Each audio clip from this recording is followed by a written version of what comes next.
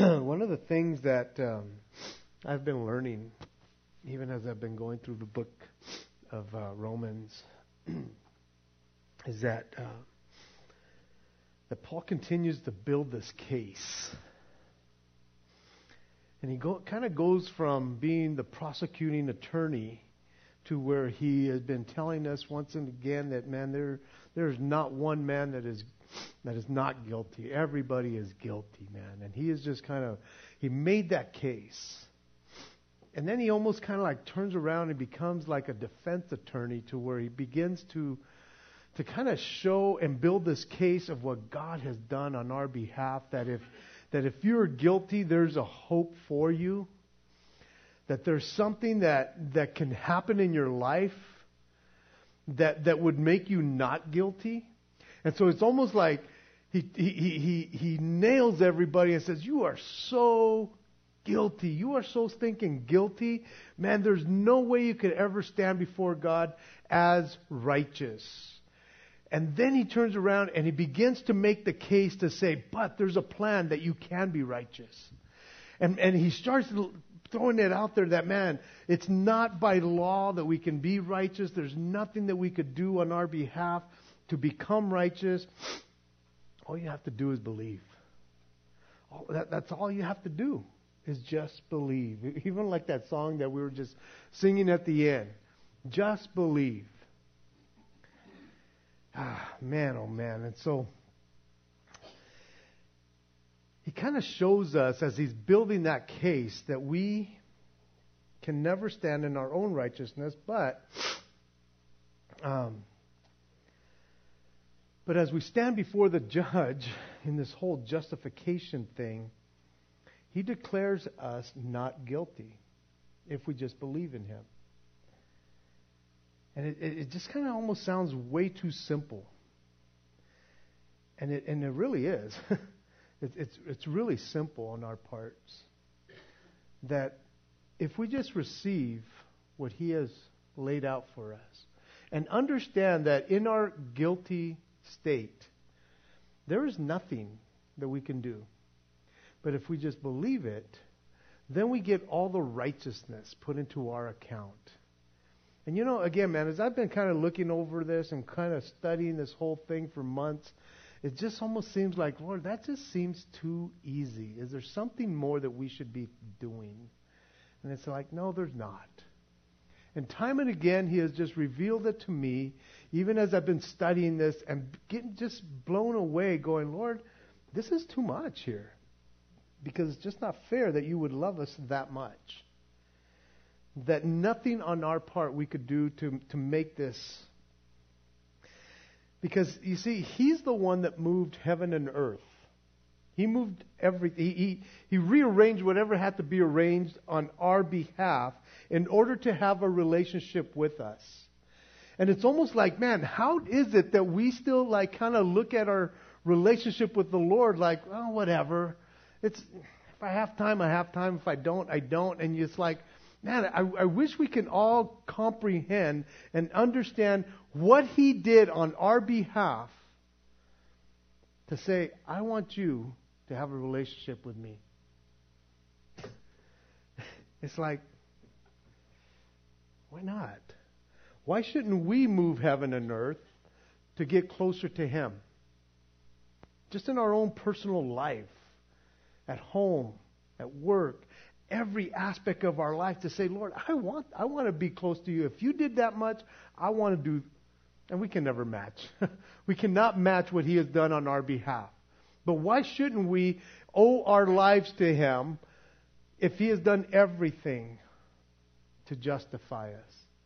To say, I declare you not guilty. If I give you guys 5 minutes to start thinking of all the sins you have done. For those of you guys who are Christians, just in your own Christian life and done all the sins. Right? When you've already been kind of justified and already declared not guilty. If you started thinking throughout your life, whether you're a week old in the Lord, a month, a year, 20, 30 years, how many sins have you committed even as a justified believer? Quite a bit, huh? It's like, Zeke, you don't even have to give me 5 minutes. Man, oh man, I could just get so depressed right now. Man, I've told people, man, it's like, give me 5 minutes and I can disqualify myself. I will feel so stinking bad for all the things that I think, say, or do. And yet, man, he wants a relationship. He still says, I still look at you as not guilty. Again, when you start thinking that, it's like, Lord, I don't quite comprehend. He didn't ask you to comprehend. He just said, believe it. He just said, walk in it. Walk as if you have never sinned. When you sin and you ask for repentance, or you repent and you ask for forgiveness, then you walk as if you never sinned again. And I know that our little pea brains, we kind of think like, well, I got to feel guilty for a little bit. You know, I got to put myself down. I kind of have to throw some sackcloth and ashes on me. I mean, at least for a week, I shouldn't show up to church. I shouldn't read my Bible. And it's like, no, please don't. That's what grace is all about. Justification. It's a one-time act, guys. One-time act that He has declared you not guilty. Oh my goodness. I can go on and on. And so, Paul comes to this portion. He gets to chapter 5, and at the end of chapter 5, he kind of closes the case that justification is by faith alone, and he gives us the results of what being justified means. As believers, both young and old believers, if we can again grab onto this and let nothing sway us when it comes to where we stand with God. God, guys, I wish you could comprehend this and never be moved by your right standing with God. You can never, as a justified believer, can ever be in a wrong standing with God. Does that blow your mind? Shouldn't it blow your mind? You can never not stand right with God as a justified believer. If he is justified, done. Nothing else you could ever do. In the second part, and I think we might get to it from verses 12 on, he kind of compares and contrasts justification with condemnation by showing us the difference between Adam and Jesus. What Adam did and what Jesus did. Guys, they can't even compare. He contrasts them and kind of compares them, but there is no comparison to the work that Jesus did in comparison to what old Adam did to put us in this mess. Nothing can compare. So verse 1 of chapter 5. Therefore, having been justified by faith, we have peace with God through our Lord Jesus Christ, through whom also we have access by faith into this grace in which we stand and rejoice in hope of the glory of God. And not only that, but we also glory in tribulation, knowing that tribulation produces perseverance, and perseverance, character, and character, hope. Now, hope does not disappoint, because the love of God has been poured out in our hearts by the Holy Spirit who was given to us. For when we were still without strength, in due time Christ died for the ungodly. For scarcely for a righteous man will one die. Yet perhaps for a good man someone would even dare to die. But God demonstrates His own love towards us, in that while we were still sinners, Christ died for us. Much more then, having now been justified by His blood, we shall be saved from the wrath through Him. For if when we were enemies, we were reconciled to God through the death of His Son, much more, having been reconciled, we have been saved by His life. And not only that, but we also rejoice in God through our Lord Jesus Christ, through whom we have now received the reconciliation. Going to verse 1 of chapter 5, when he says, therefore, I like what one of the commentators mentioned as I was looking at this. He says, since Romans is a book of logic, it is a book of therefores. Because it's a book of logic, it is a book of therefores. The word therefore is found 34 times in 16 chapters in this book. Therefore, we should pay attention every time we run into the word therefore, and to find out what it is there for. And the logic behind the therefore. Therefore, let's move on. Therefore, having been justified. Having been justified. The first thing that you need to notice here, and again, man, I just started, because I changed Bibles out like a few months ago. I don't know when it was, but it's the same exact one I had before, because I know where everything's at, but I don't have everything underlined. So I've been like circling like so many stinking words here, because everything was like, Okay, that's just the way I study. Yes. Therefore, having been justified, the first thing that you have to notice about justification, it's not a process. It wasn't a process. It is a one-time act that occurs when God says you are now made clean. There is no guilt in your life. If you stood before the judge himself in all your guilt, and Jesus being the propitiation for your sin that paid the price, that He came in front of you and said to the Father, He is one of mine, I've paid for Him, then God the Father says, not guilty. It is a one-time act that happens. It's not like sanctification, which is a process in a sense. You have been sanctified. You are being sanctified right now. And when you take your last breath and enter into heaven, you will be sanctified. Justification, totally different. It's not like, oh gosh, I got to get justified again. No, you are justified. You have been justified. Again, therefore, having been, past tense. When you accepted Jesus, you were, that moment, justified. You now can stand before God just as if you had never sinned. As I was thinking about that, I thought, you have either been justified or you haven't been justified. And I believe that you should know whether you are or not. Because if you don't know, then more than likely you are not justified. It's simple as that. Are you justified? If you go, I don't know, then more than likely you are not. And you have to come to that place where it's like, I'm justified. Okay, so if you know that you have been justified, then from here on out, please, from here on out till the day you breathe your last, never feel like you can't stand righteous before God.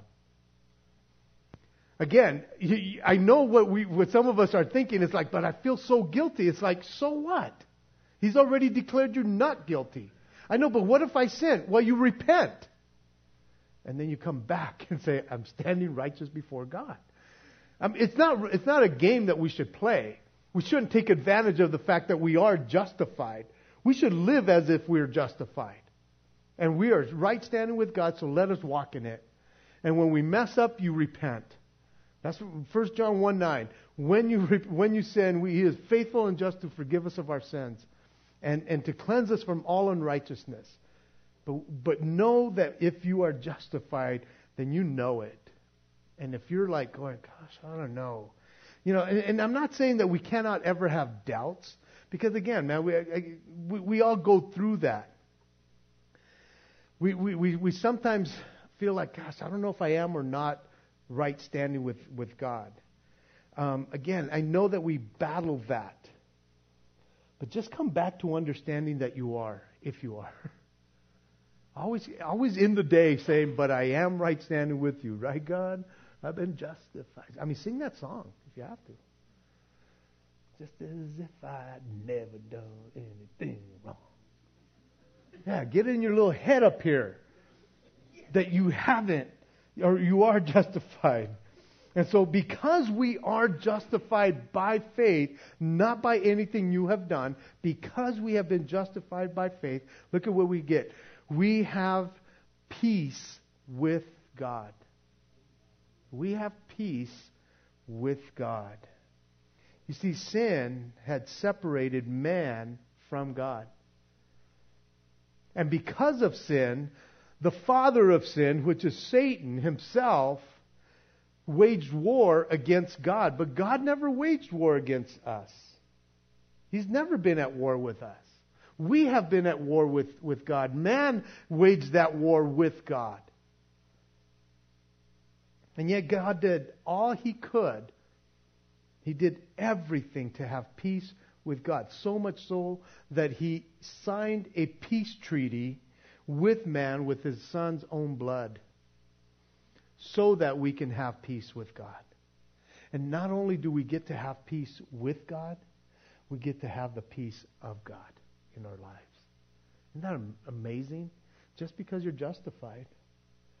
You see, if there is no peace in your life right now, it's like, okay, let's go back to being justified. Are you justified? Well, yeah, I am. Then you should have peace with God.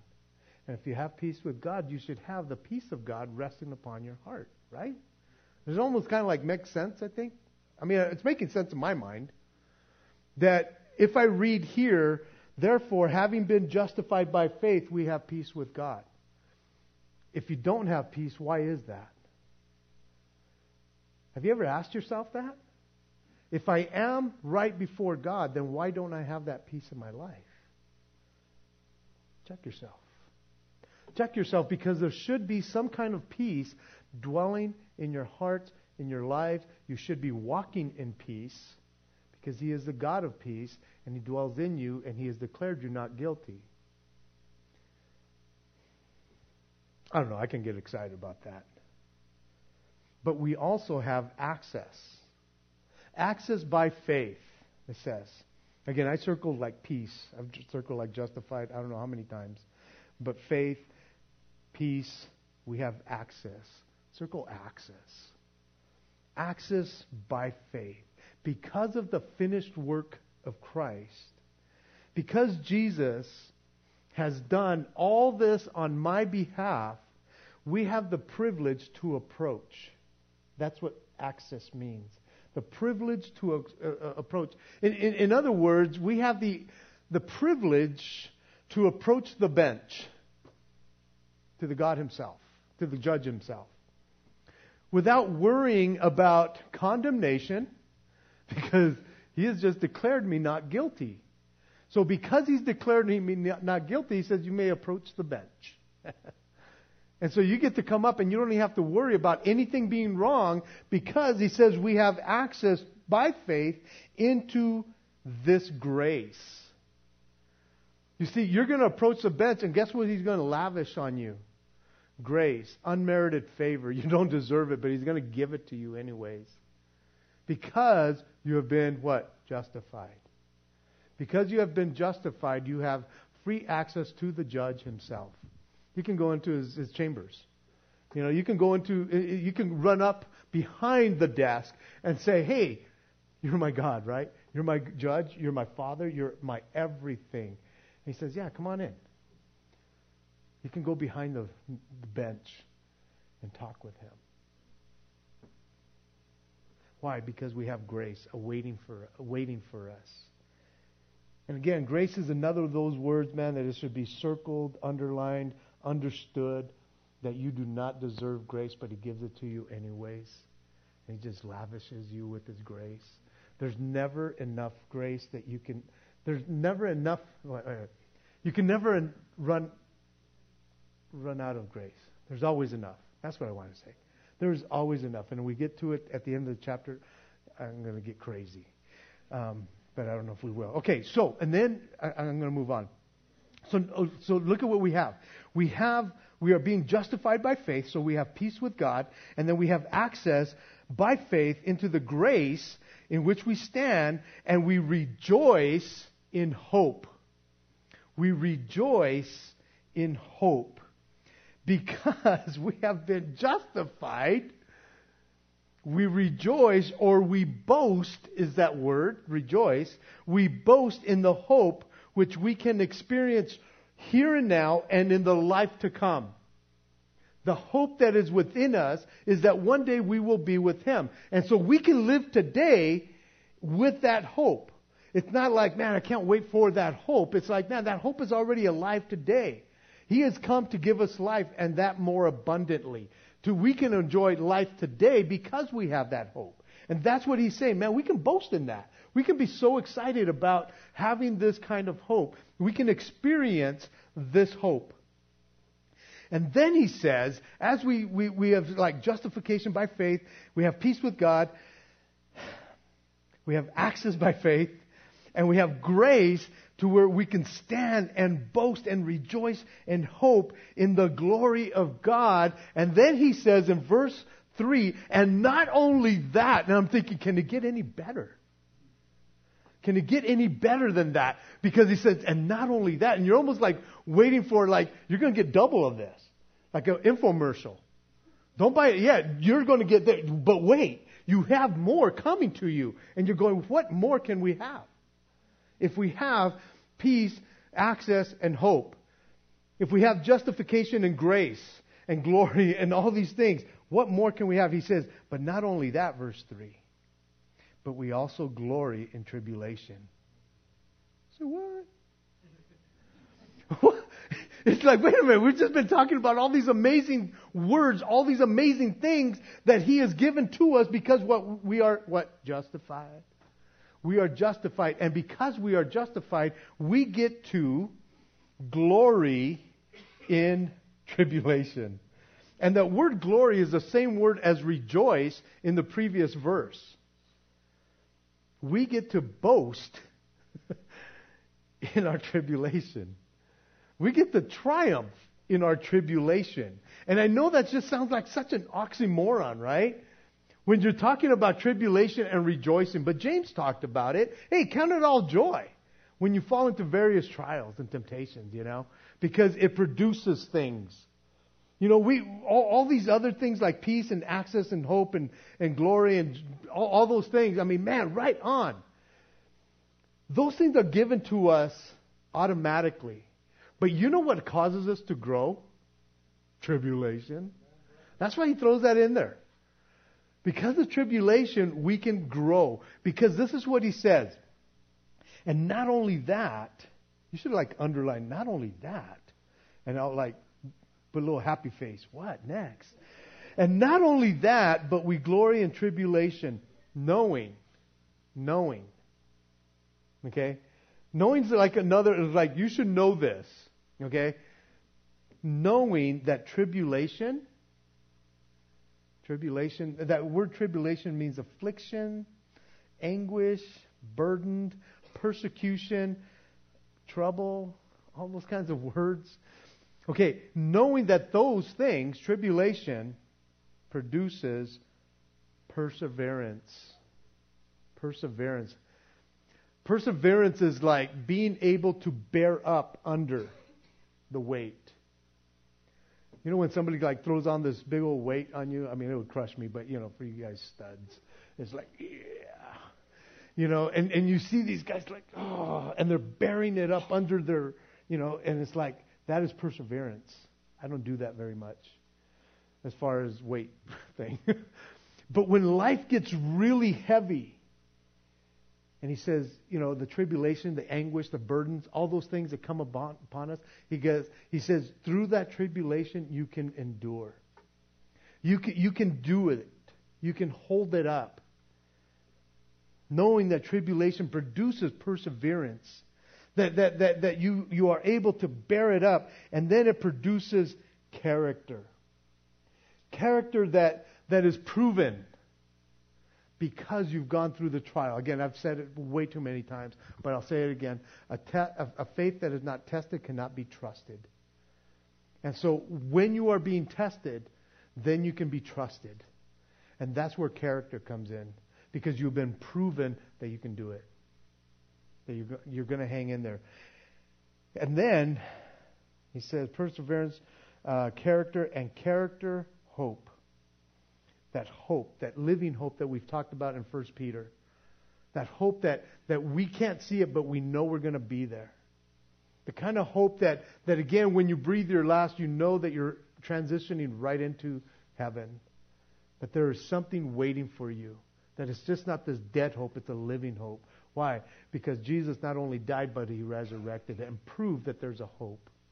And so these three verses 3, 4, and 5, I want to read them to you in the Amplified. It says, moreover, let us also be full of joy now. Let us exult and triumph in our troubles and rejoice in our sufferings, knowing that pressure and affliction and hardship produces patience and unswaying endurance. And endurance, fortitude, develops maturity of character, proved faith, and tried integrity. And character of this sort produces a habit of joyful and confident hope of eternal life. Such hope never disappoints or deludes or shames us. For God's love has been poured out in our hearts through the Holy Spirit who has been given to us. Wow. That's what all you guys should be saying. Yeah. Amazing. I know all you guys can't do like that. But I hope deep down inside you're going like, right on, Lord. Even in your own quietness, right on, God. Thank you, man. He's given us the Holy Spirit. He's given us the Holy Spirit through all of this so that we can do this. And I know sometimes, man, I get up here and I preach it up and I throw it down and I hear, man, and I'm like, you guys are probably going like, yeah, Z, calm down, dog. Just calm down. It's like, man, why? Why should we ever like just be chill about what we have just read here, you know? Why should we just like, whatever?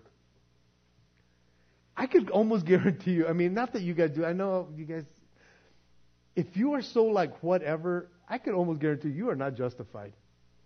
You're not justified because you would not just be like, ho hum. You would be rejoicing. You would be boasting. You would be excited about what He has done on our behalf. Man, am I sweating or is it hot up here? Or is this just me preaching it up? Because I'm sweating like a little televangelist up here right now. Verses 6 through 11. For when we were still without strength, in due time Christ died for the ungodly. In other words, when we were weak and powerless to help ourselves, Jesus reached out and paid the price that we couldn't pay. He didn't have to, or He didn't die for the righteous, but He died and He did all this for the ungodly. Just like He has been making the case that all are under sin, every one of us has been guilty, He says, that's who I died for. Just like He justified the ungodly as we looked at last week in verse 5 of chapter 4. He justifies ungodly people. And I think we all fit that category. He justifies the ungodly. And not only that, but He died for the ungodly. Jesus did not come to make good people better. Because there is none good. No, not one, the Bible says. Not one. He came to save ungodly people. That's you and me. We all fall into that category. And now being justified, we are saved sinners because of that. He goes on to share in verse 7 where, scarcely, somebody will die for a righteous and for a good man. Maybe some might dare to die. And I know that there's people out there that would die for other people. And I would say that we would probably die for certain people in our lives. It's like, man, yeah, I would lay down my life in a heartbeat for bam, bam, bam, bam, bam. But would you die for like the worst person you could ever think of right now? Alive or dead? Who's the worst person that you can think of right now? Would you die for him or her? When we think of all the atrocities that have been made or done with the people that have been in our history books that we just like cringe when we think about them, would you die for them? It's like, absolutely not. And yet God says, at your worst, when you were like a filthy, stinking sinner, He died. He died for you. Just so He can justify you. Just so He can make you righteous.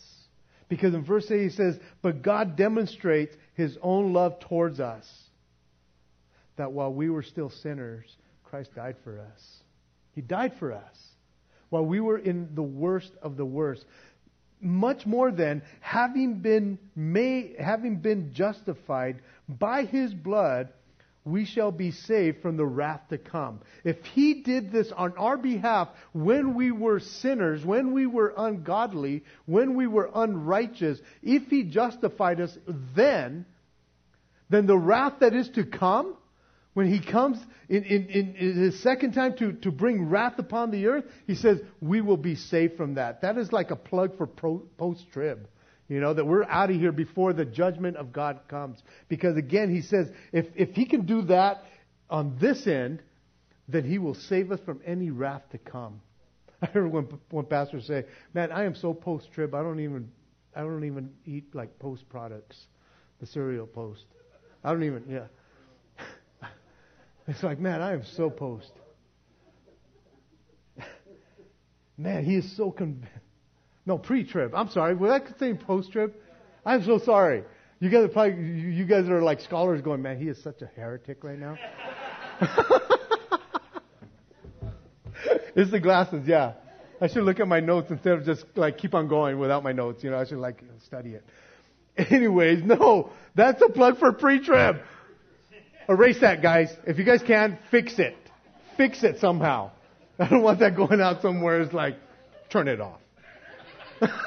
At least for you guys didn't get up and leave. Some of you guys are probably going, oh my goodness. I'm so done here. Jeez. Okay, yeah, because that joke just like came out and it's like, wait a minute, why wouldn't he? He is so pre-trib that he wouldn't eat post products. Yes, that was... Yes. Did I save it? I don't know. Jeez, man. Talk about sweating now. Okay, so. Whoa, man. Luckily you guys didn't like rush the stage and take me out. He's going to save us from the wrath to come. Where am I? For when we were enemies, we were reconciled to God through the death of His Son. Much more, having been reconciled, we have been saved by His life.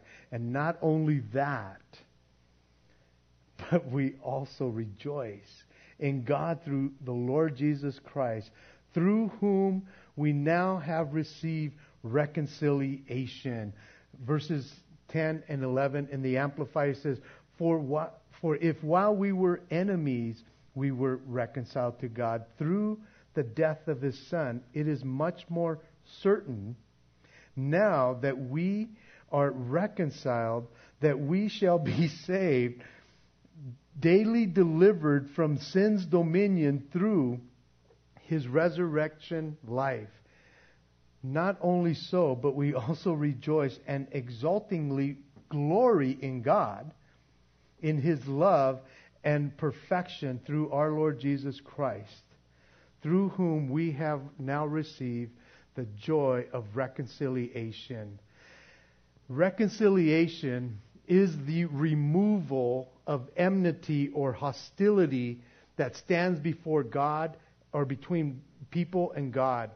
And since we have been enemies, or since we were enemies of God, reconciliation is that basis that restores fellowship with God. We are restored. The Old Testament used the word atonement for the word reconciliation here. redemption, we've talked about redemption. Redemption started the deal.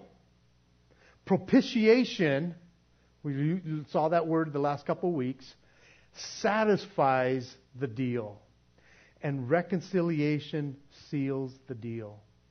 It seals it right there. We are now in perfect harmony with God because of what He's done. Now I'm going to read from verse 12 to the end of the chapter. I'll try to make some comments here, but if it gets repetitive, I'm not being repetitive. Paul is, okay? But he uses the word one a lot, okay? And he's often talking about the one, Adam, and sometimes he's talking about Jesus. There's one time that he uses one as Jesus, and it's capital one, but he might say like, anyways, try to follow along. If I can, I'll do it justice. Therefore, just as through one man sin entered the world, and death through sin, thus death spread to all men because all sinned. For until the law, sin was in the world, but sin is not imputed where there is no law. Nevertheless, death reigned from Adam to Moses, even over those who had not sinned according to the likeness of the transgression of Adam, who is a type of him who was to come. But the free gift is not like the offense. For if by the one man's offense many died, much more the grace of God and the gift by the grace of the one man, Jesus Christ, abounded to many. And the gift is not like that which came through the one who sinned. For judgment, which came by one offense, resulted in condemnation, but the free gift, which came from many offenses, resulted in justification. For if by one man's offense death reigned through the one, much more those who receive abundance of grace and the gift of righteousness will reign in life through the one, Jesus Christ. Therefore, as through one man's offense judgment came to all men, resulting in condemnation, even so, through one man's righteous act, the free gift came to all men, resulting in justification of life. For as by one man's disobedience many were made sinners, so also by one man's obedience many will be made righteous. Moreover, the law entered that the offense might abound.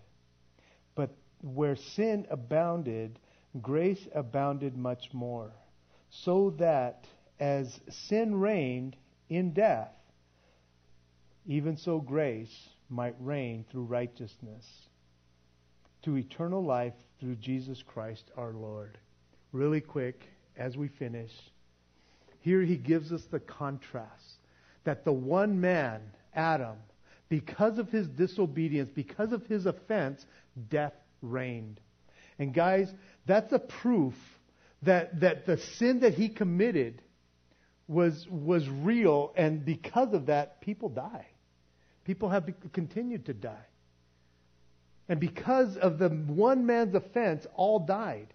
And so because of that, God sends one man, Jesus Christ, and because of all the offenses, this one man is able to justify by that single act of dying and resurrecting. So death doesn't have to reign in our mortal bodies or in our bodies, in our spiritual bodies. We get to have life because of Jesus Christ. Again, there's judgment that comes because of the one man's offense and condemnation because of it. And because of one man's righteous act, Jesus Christ, we can be justified. We can stand righteous before God. And so one man's disobedience made many sinners.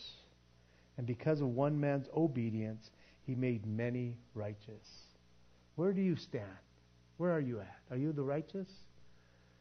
Have you succumbed to the righteousness of God because of what he has done? I love verse 20. It's one of my favorite verses where it says, moreover, the law entered that the offense might abound. You know, when the law came, it said, well, here's sin. This is sin right there. And see, oftentimes when we look at sin, we're so focused on sin. And yet, he goes on to say, but where sin abounded, grace abounded much more. In other words, where there is sin, there's so much grace to cover this sin. If this is sin, our sin, grace covers this room. There's that much more grace than there is sin. But here's where we're at oftentimes. We focus on the sin. It's like, man, there's so much sin right there. And it's like, yeah, but God's grace covers that. Well, okay. It's like, no. It just engulfs this room. There's so much grace. It super abounds. Guys, that's what we get to live like. But we focus oftentimes on our sin. Oh, I mean, Jesus died for our sins. And we shouldn't take it lightly, guys. I understand that. But man, we should walk like, man, Jesus' grace covers it. Yeah, not only covers it, it superabounds it. There's so much more grace than there is sin, people. We can never out-sin the grace of God. Not that you should try. And many of you guys, many of us, we try hard, don't we? But you can never sin or out-sin God's grace. There's always more grace. There's always more grace. When you think that you're getting short, you haven't even scratched the surface of what grace is all about, guys. You see, when we understand justification, when we understand propitiation, when we understand reconciliation, those are the types of things that would make us stand and not be moved. Those are the kinds of things that should give us the assurance in our lives today that we don't ever have to walk away. Because we're assured. Because every time you sin, and we'll cover this in chapter 8, probably in a few months, where it says, now there is therefore now no condemnation to those who are in Christ Jesus. No condemnation. You see, when sin pops its ugly head, we deal with it. We come back to the cross. And we receive no condemnation. He takes away our sin. You see, condemnation will draw you away from God, where you feel like, oh, I can't show up to church. Oh, I can't, talk to my brothers and sisters because they might ask me something. No, we just continue to walk in the grace day in and day out. And I think that's sometimes I take advantage of God's grace. I understand. I know it's probably I should stop the mic right here, but confession time. But so often I take advantage of grace because I understand grace. Not totally, but I understand it enough to say, okay, Lord, you've forgiven me. I'm going to walk as if I never sinned. And sometimes you almost want to feel guilty. Like, no, I should feel even guiltier. It's like, no, He's forgiven me. Quit being guilty. He's declared you're not guilty. Why? Because you've been justified. Let's walk in that. Doesn't give us a license to continue to sin, being jerks. But we can continue to walk in that grace. Amen? Man, I hope you guys understood that. Let's stand. We'll close in prayer.